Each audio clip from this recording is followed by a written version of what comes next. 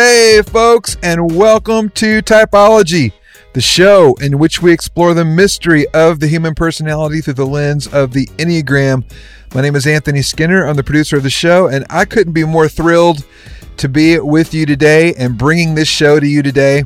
We got a fantastic guest for you today, an NBA life optimization coach, former professional basketball player and coach for the Brooklyn Nets, author of the book Pivot and Go, and I'm talking about David Nurse. And let me tell you, David is Enneagram savvy, and he has helped over 150 NBA players with their personal and professional development, and he really uses the Enneagram in the way that it's intended to be for, as he would say, optimization and transformation. We talk about all the different numbers. We talk about where you go in health and where you go in stress. So this episode is chock full. There's something in it for everyone. I know you're going to love it. Hey, thank you again for being here with us. That's it for me, Anthony Skinner. And now, here's the host of our show, Ian Cron.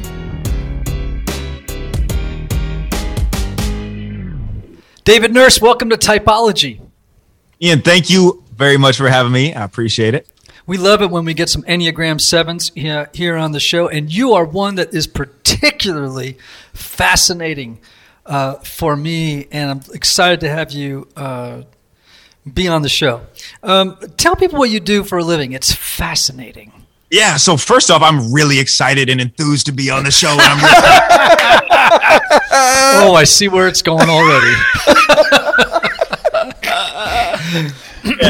So I call myself an NBA life optimization coach, and my background has been in coaching NBA players. And I coached for the Brooklyn Nets, and got a whole story of how I got there and everything. But my main thing that I have done in the past is being able to coach NBA players, their skill set. But over the past few years, just understanding more of how important the mindset is, more of a life optimization, meaning these guys step on the floor, these pressure-packed games, millions of dollars on the line, like they have to perform. And there's going to be a lot of circumstances around them, craziness going on in the game. They're in the storm in the game. Like, how do they function at their best ability 100% of the time? So that is my goal, and that is my mission, and that's why it's termed as a life optimization coach. Fascinating. How tall are you?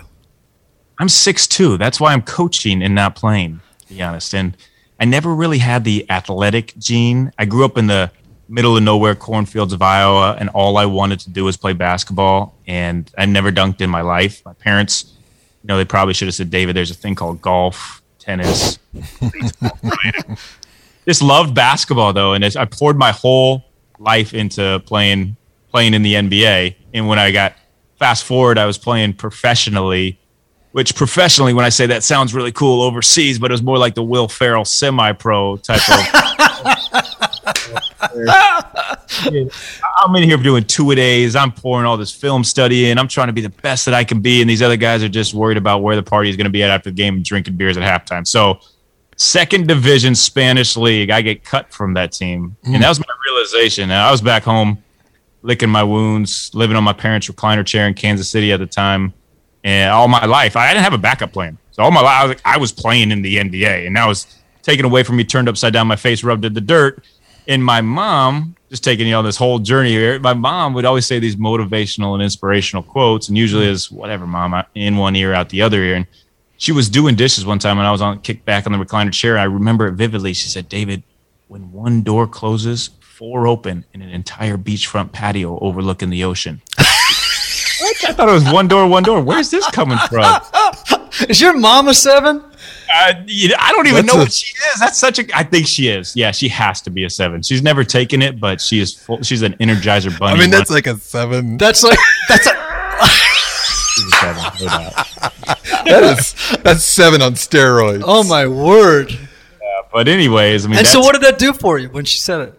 That gave me the realization that everything I'd been pouring into my life to play in the NBA was not necessarily for myself to play, but it was to learn everything to be able to teach others and show others who had the more God-given abilities, the height and athleticism to reach their goals of playing in the NBA. So from there, I decided, okay, I'm not playing in the NBA. I'm going to coach in the NBA. And that became my mission that I was driven to accomplish. I think that's an example of what I would call healthy reframing. Yeah. You have this disappointing experience And rather than dwell on the negative, and of course with the help of your mom, you reframed it as, wait a minute, this isn't a bad thing. This is a good thing. This has taught me how to do X, and now I have a new mission in life that I can be excited about and, be passionate about and find joy in. If you were unhealthy, what you would probably have done is saying, I want to avoid the pain of disappointment and sadness and boredom. And maybe that was part of it, but the fact of the matter is that this is an example of where reframing can be kind of helpful at times when it's not too much in service to avoiding negative feelings. If you could do both, that would be perfect. Like powerful as opposed to being in denial. I think it's a powerful moment, like to be able to reframe in that way. Yeah, it can be. Yeah, it definitely can be. Finding the possibility in the loss can be a really powerful thing. All right, so you use the Enneagram in your work with players, which I want to hear all about. Tell me about it. Tell me how you learned about the Enneagram. Tell me about how you decided to use it, and tell me how it's affected players when you've kind of helped them understand themselves through it.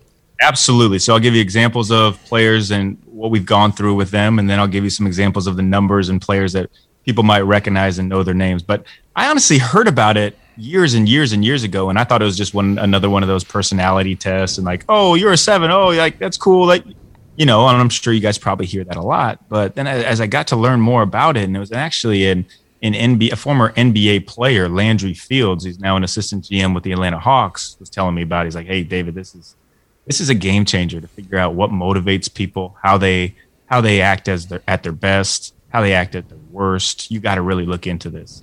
So he kind of led me along that path of figuring out, like, how can I utilize this first in my own life, and then how can I utilize it in my coaching of NBA players? And to be honest, and I'm not just plugging your podcast here, but that's what got me onto it, listening to your podcast right here many, many times and figuring out, okay, I need to know my players at the core. Like, if I'm going to help them be totally optimized 100% as best as they can be, I need to know what makes them tick. I need to know what motivates them. I need to know what drives them. I need to know them inside and out. And I came up for a few challenges at first. Like, I'd give it to players, tell them to take it.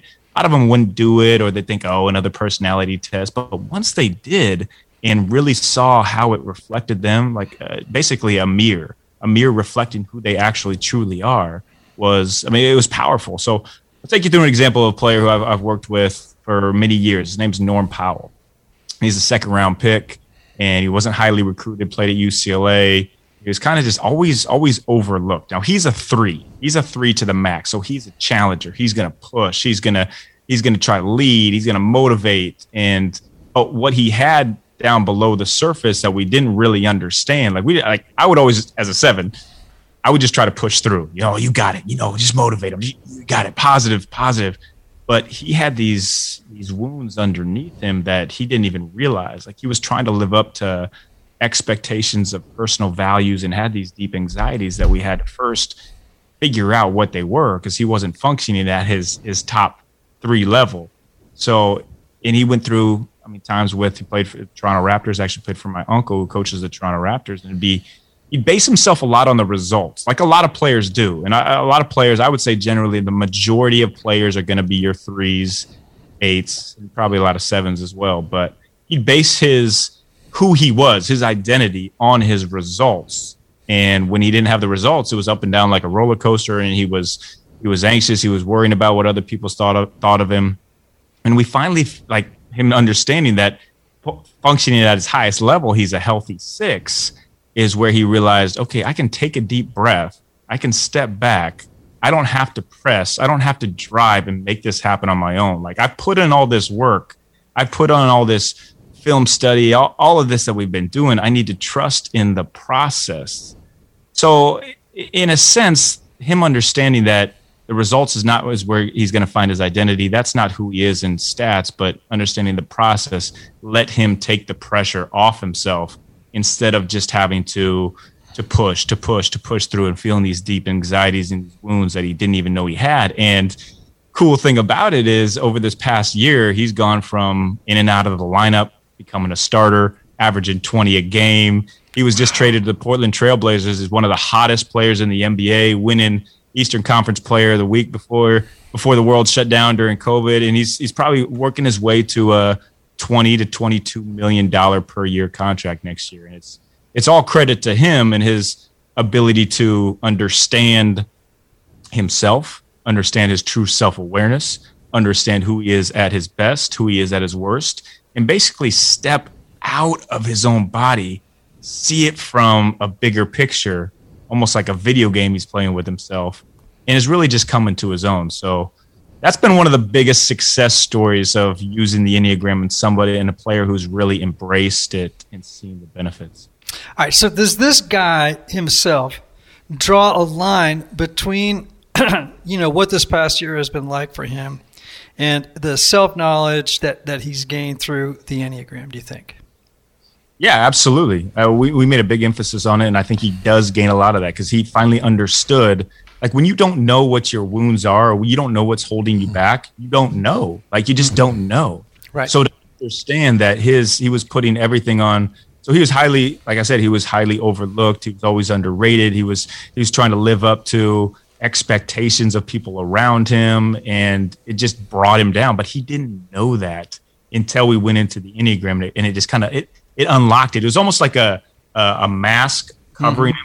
He was wearing this mask, and he was able to take the mask off and fully be himself. And I've seen it with him. I've seen it with players like Jeremy Lin, the great player who had the Lin sanity. Just like finding your true self-awareness is what makes you, is what opens up basically the can of potential that you have in optimizing it, because you know who you are, not who basically the world is saying you have to be. Yeah, that's awesome. So good. Because in many ways the Enneagram does reveal who you were before the world told you who you were supposed to be. Right? And you learn to recover that. You learn to reclaim it. You learn to begin to challenge the stories that you've been telling yourself about who you are and the stories that other people have been telling you who you are, right? And owning your own story. And so for a performer 3 to begin to realize, I'm not a lone wolf, right? It really isn't all about my success. It's not all about me trying to win the love and approval of others through my achievements and my accomplishments. What really matters is that I learn how to be a team player. I learn how to be just another bozo on the bus. I don't have to drive the bus. I can just be a passenger on the bus. And where my value really comes from is by helping other people succeed. And when you help other people succeed, a funny thing starts to happen. You start to succeed, right? Because the more you just kind of focus in on self versus community, like how do I bring everybody up to their very best? What coach doesn't want to have that kind of player? Totally. That was so well said. And that is pouring into others, pour without expecting anything in return. And that's when everything comes back to you in return. And what's beautiful, it's funny that you bring that up, is Norm, he messaged me about 2 weeks ago. He's like, David, I want to learn how to lead. Like, I now want to lead other players. Like, he's now understood that is the thing. Like, he's going to pour into his teammates. He's going to show his teammates how he led himself. So the epitome of a great leader is someone who leads themselves so that they can lead others. Now, we don't always want to lead people. We want those people who are leading to be able to lead themselves. So it's great that you hit on that point. You're truly right. Like, it is, the beauty in it is serving. And the hardest thing to do is to step in a room and actively be in a servant mentality. Because most of us, NBA players, whoever we are, we want to know what people can do for us. When you step in a room, like, what can this guy? Who is this guy? What does he have? And that's very 3 right there. That's a very You're describing an unhealthy 3. They walk into the room, and when you're talking to them, they're kind of looking over your shoulder to see who else is there. To see if I want to know who the real players are in the room, because I want to get in with them, because I can leverage those relationships with influential people to improve my standing and get ahead, right? That's an unhealthy 3. What I described to you, by the way, as you know, was a very healthy 6, right? I did that community-minded person, right, who, is all about helping others succeed. What you described in this guy earlier was where threes go when they're not healthy, which is that low side of 9, and they get depressed. They begin to have trouble making decisions. They become ambivalent. They can end up kind of numbing out, doing dumb stuff to numb out. They kind of lose energy. They get slightly depressed. I don't know if that's what he was like, but that's that low side of 9, man. Yeah, totally. And just you saying that it's very clear of the struggles that he faced and how he's overcome them, and him being able to understand that is really the beauty in it. And it's when you do that mud is taken off your eyes. So it's I am so inspired sitting here listening to you, David, and so excited that you are not just helping people land on their number, but helping them, as you say, optimize, using the Enneagram to help them self-observe, to see, in this case, as a 3, where they can go to 6 in health, or where they might go to the low side of 9 in stress. I love this. Yeah. And what's really good, too, that most people don't realize is that if you're on the low side of 9, if you're a 3 on the low side of 9, this is true for every type, right? You go to your stress point. You can also decide to go to the higher side of 9. And at the higher side of 9, that 3 would say, hey, you know what? It's all going to be all right. That's good. All shall be well. They just have a sense that everything's going to be all right, and they relax. They find this sort of peaceful center. And so both of those are great places for the 3 to go and access those energy points for themselves. You got another example? I love that. Yeah. Yeah, you know what? Let's just go through some numbers of players that everybody might know, some famous players or these big stars. And now a lot of the coaches in the NBA will be your 1s, your perfectionists. Interesting. Wow. A lot of your coaches are, I'm friends with a lot of NBA coaches. I've had some friends take them, like the coach for the Miami Heat, and then they're 1s. 2, LeBron will be your 2. He's more of the helper type, but he's, you know what, also really worried about self-image, because he is a brand, which is, a lot of NBA players are, but everything that he does is pretty dialed in. He's got a great team around him, and he's worried about that. But he is also the guy who's going to help. He's going to turn down the big shot. He's going to help others. 3, we talked about Norm, but a lot of players are like the biggest thing that they struggle from too, is caring what the media thinks about them. And these guys will be going to make these great teams, like now the Brooklyn Nets, who I used to coach 4 or 5 years ago when we were not a very good team, but so I'm going to say I set the roots there for the Brooklyn Nets. Like they are what they were because of me 5 years ago.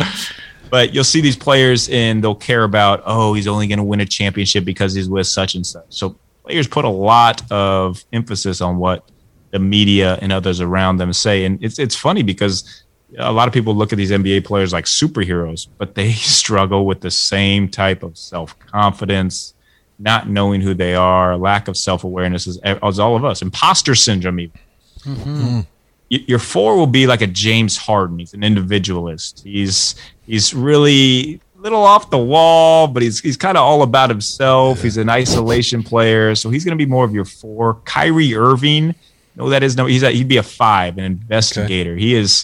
He is a lot different than just a basketball player. So he's not going to be your really just kind of macho type of guy, but he's very he's a 5. And you're 6. Is he an introvert? Yes. That's the word I was looking for right there. Yes, he is. Okay. Yeah. And you're 6, you're loyalist. I have a player, Aaron Baines is the best one that came to my mind for this. He's one of my players that I work with and a very good friend of mine, and he is just committed to the team. He's from Australia, so I don't know if some of that comes from the Aussie pride, but he's just extremely loyal to his teammates, to everybody around him.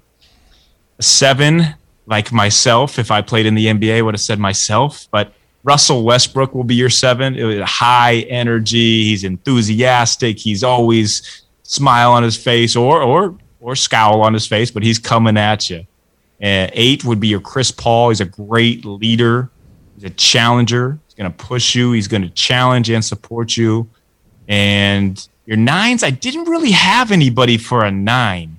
Who do you think would? I wanted to raise that question to you guys. Who would you think would be a 9? Oh my gosh. I don't know, man, because I don't know nothing about basketball. I will say I watched the Michael Jordan documentary, which I thought was not a 9, by the way. Who is not a 9. That guy is not a 9, man. That guy is so intense. So intense. And I would argue that he's a very strong 8. And when he was unhealthy, man, a vengeful 8. Totally.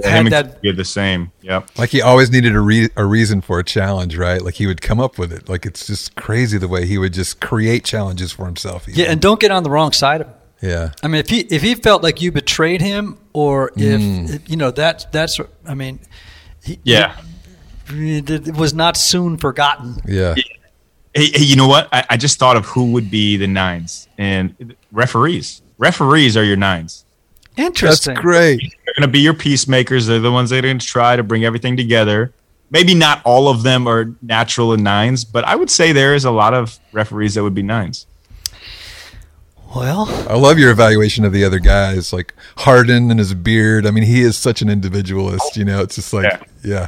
And the funny thing is, these guys have probably never taken it. Well, maybe they have, but they probably haven't taken it. But yeah, it's interesting that you can look at, like, that's why I love this as well, as I was talking about earlier, Ian, is that people are just, I mean, at a core, your numbers, not in a bad way, but in a good way. So you know exactly who your teammates are, how your teammates act, who they are at their best. Like it's cool when you just break it down. Like, oh, James Harden, that beard. Okay, yeah, that's probably because he's a 4. Now that makes sense, you know. And like Kyrie, he's kind of secluded. He's an introvert. Okay, it makes sense. He's a 5. That makes sense. Instead of wondering, what's wrong with them? Like, why are they so different? Why aren't they just like every other NBA player, gung-ho and coming at you 100 miles per hour? It would be, I mean, of course, we're typing from a distance, which always has its danger. You know, there's always a danger in doing it. But it is kind of fascinating to think through it, you know, based on exterior traits. But we all know that has limitations. You know, Anthony, as I've worked with some bands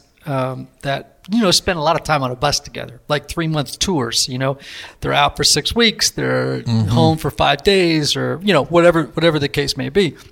And the Enneagram has been tremendously helpful to them, you know, like understanding each other, you know, compassionate with each other, you know, et cetera, et cetera. It would be fascinating to work with a sports team. Yeah.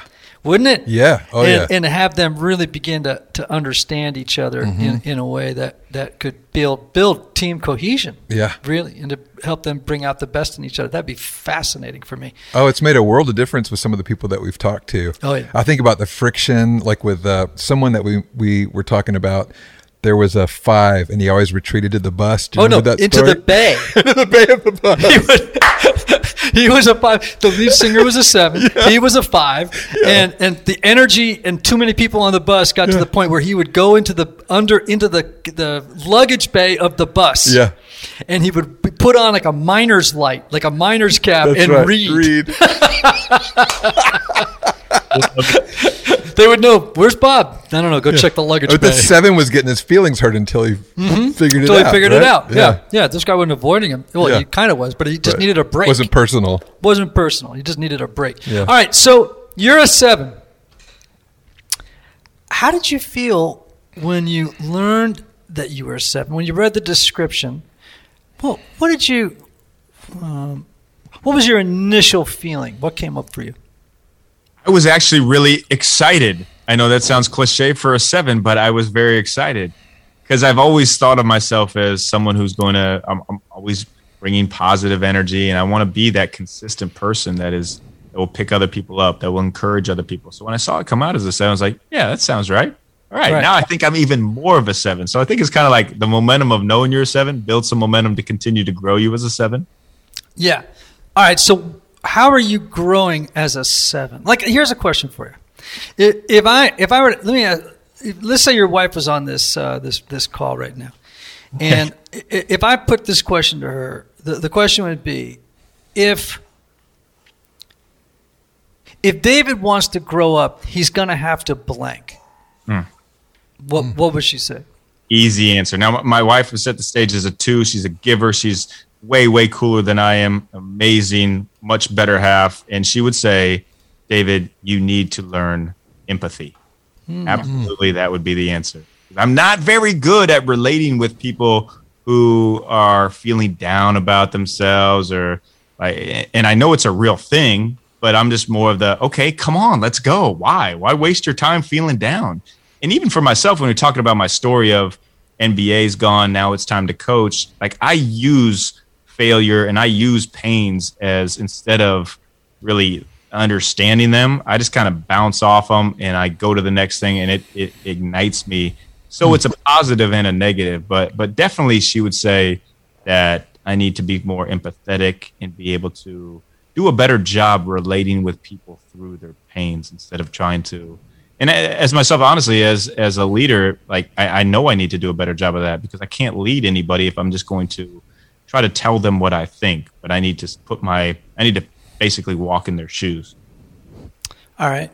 So let me just say something to you, and then you tell me how you'd feel if someone said this to you. Okay.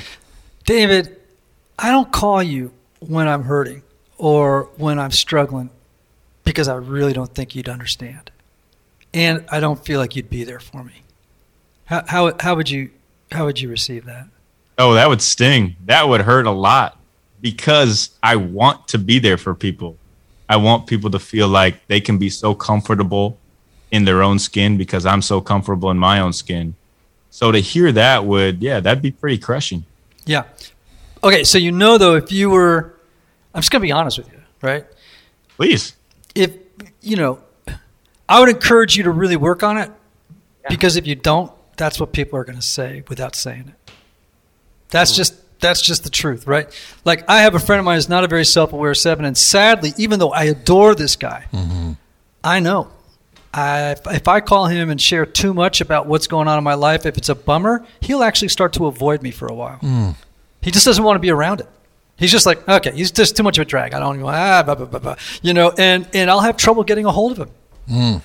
And it took me a long time to figure out what was going on there until I learned the Enneagram, and I was like, oh, he just can't be around people who bring him down.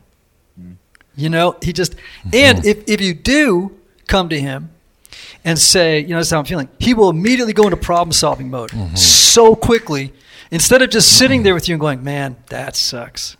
It goes into problem-solving mode, and what I want to tell him sometimes is, you're not doing that for me.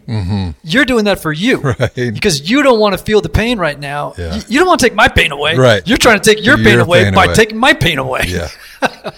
We're trying David, to save you're ourselves. nodding your head. Is that? Am I? This really resonates with me. And first off, Ian, I thank you very much for telling me that and being honest with me, because that is what I need, and I need to hear it from people like you as well. And yeah, I'm the same way. And one thing that I've really been working on, and I have cognitively been doing this and telling myself this in conversations, is be curious. That's my word. Just be curious. Don't try to just impose my will on somebody else, but be curious in why they are feeling like they are. What happened? Step back and just assess the situation, and just ask questions to investigate why that is happening to them. So, how do you grow in empathy? What's your plan? There you go. Put me on the spot there. I don't necessarily have a plan. My plan is be curious in conversations. Try to put myself in the situation, in somebody else's shoes when I'm talking to them, and not imposing any advice onto them, but instead asking them questions where they can get the advice that they need. They can answer it for themselves. So let me just tell you an amazing story about a 7 friend of mine in Denver, Colorado. And funny, charismatic, rich, good-looking, beautiful wife. This guy had a life, man. Okay, and he had grown up in a very charmed household. You know what I mean? Like, very good childhood, or at least he reported one, which oftentimes 7s do. They have selective memory. Yeah. They'll talk about their childhood, and they will leave out the stuff that was painful. They'll only talk about the stuff that was positive. You know what I mean?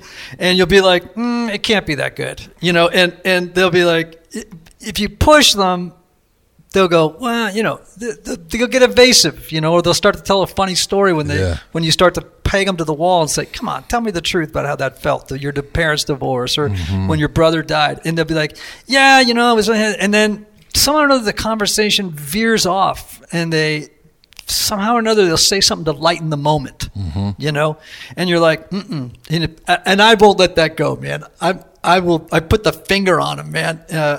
I'm always like, I'm going to try and make this guy cry. That's always a win for 4. I'm going to make this guy cry.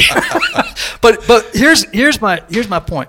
This guy in Denver, I loved this guy. He was such a spiritual guy.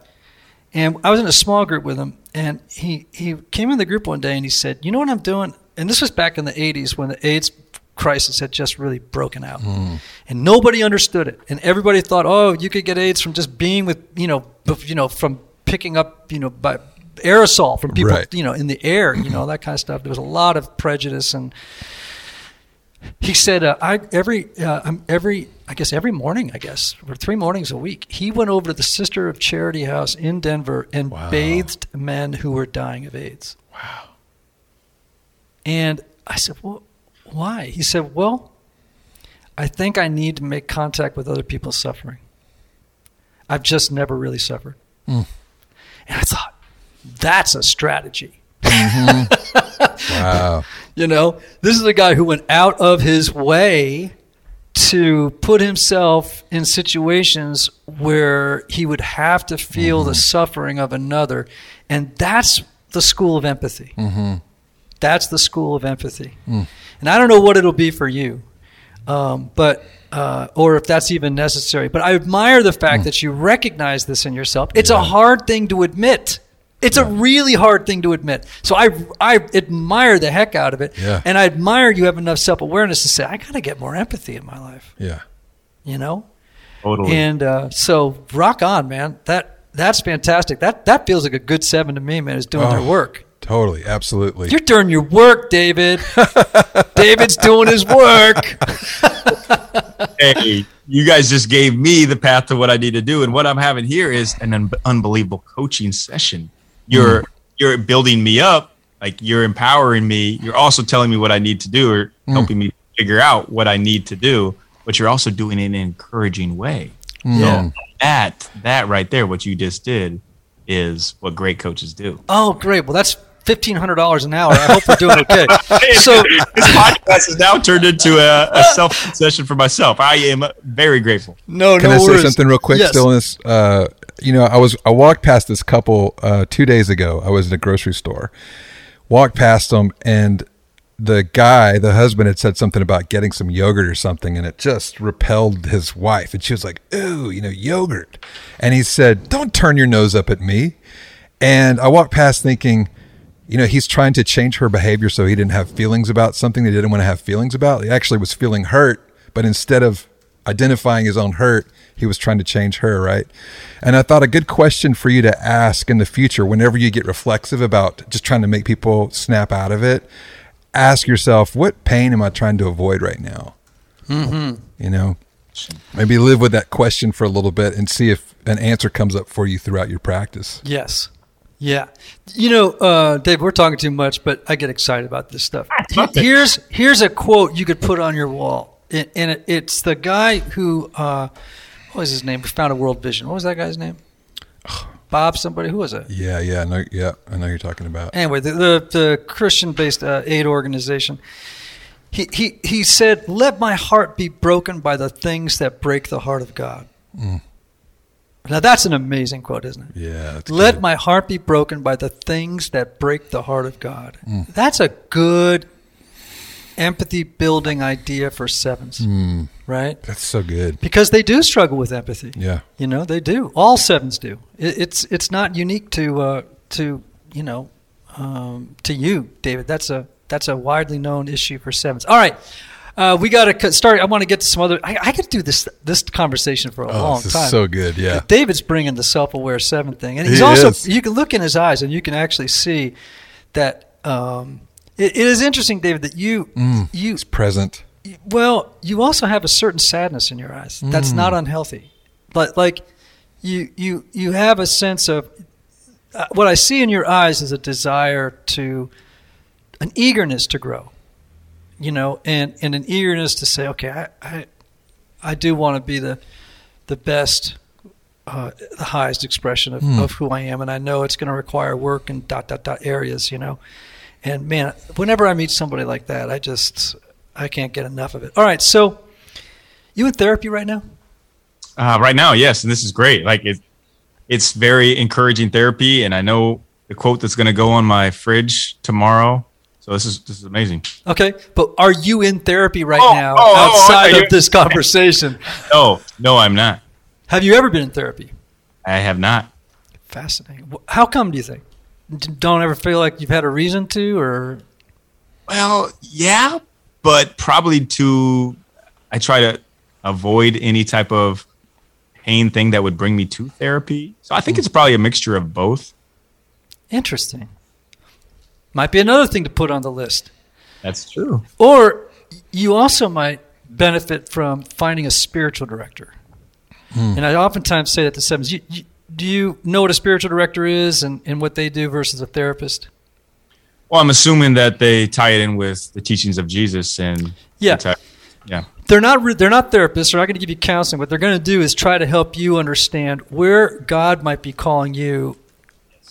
Well, here's technically what a spiritual director does is help you understand the activity of God's grace in your life. And so they're not therapists, they're not counselors. In fact, they kind of avoid being advice givers, right? Well, what they're more interested in doing is helping you discern. It's a big word for spiritual directors. Okay, what's God up to in my life, right? And so, again, I think for sevens that can be, well, it's great for anybody, but for sevens, again, I think it would be a great thing to invest time in, All right, so you got a book. Yes. Pivot and Go. Tell me about it. Yeah, so pivot and go, that's basically what a 7 is, right? Something happens and you just on to the next. There's kind of the story of my life of everything's a pivot, leading, one door closing, or opening, entire beachfront patio, the same that my mom had. I love your mother now. You asked me earlier who would I want to have dinner with, it's like, now I know. I want to have dinner with your mother. Yeah, really. Hey, she'll listen to this. She'll take you up on that. No, pivot and go is about looking at things from a slightly different perspective. Pivot is a basketball term, and it means like when you are stuck, when all the defenders are right in your face and you can't see the hoop, and you make this small, slight turn, not a big change. Change is very daunting for people to have to go through. So it's just a small pivot in your perspective that opens up your entire perspective. And I put it on a 29-day blueprint plan with action steps at the end of each chapter, because a lot of people talk about, the whys and everything like this, but I need some hows. As a 7 who needs to go high energy, like give me some hows, give me some tools to be able to do this. So it's on 29 days. As 28 is one of the generally accepted numbers to form a habit. Habits are great. Routines are great, but a lifestyle rhythm is where you want to be. And Ian, you'll appreciate this. It's like your favorite song that you just groove into. That's how life should be. It should be almost so unfair looking to others that it doesn't even make sense. And pivot and go is different mindset pivots, looking at things from slightly different perspectives. Redefining is a big piece that I talk about in there. These terms, these words that the world has given us, success, what does it actually mean? Rich life, what is that actually like? But even in a basketball sense that we all can relate to is a slump. So I'll tell my players will come to me when I'm working with them, and I'll ask them, when was the last shooting slump you were in? And automatically I see the body language kind of crumble and cringe. Like 5 games ago, I couldn't make a shot. I don't know. I lost it. I couldn't do it. And I'll ask them, when was the last time you were in a shooting hippopotamus? And they'll look at me like, David, what are you talking about? Like, what? A hippopotamus?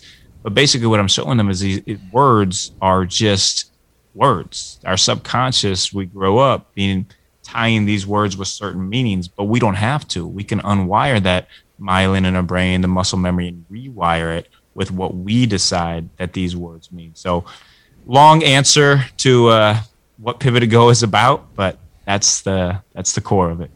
I'm going to mention a movie to you, but first I want you to tell people where they get Pivot and Go.